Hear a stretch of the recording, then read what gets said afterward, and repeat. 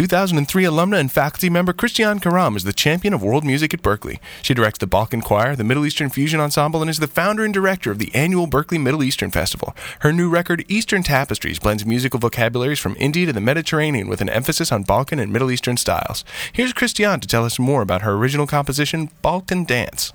Being part Armenian and part Lebanese, musical influences from both cultures naturally come out in my writing, which often stems from spontaneous improvisations. This particular piece combines a Bulgarian dance rhythm called kopanica with an Arabic mode known as bayati. Here is Christiane Karam's Balkan Dance.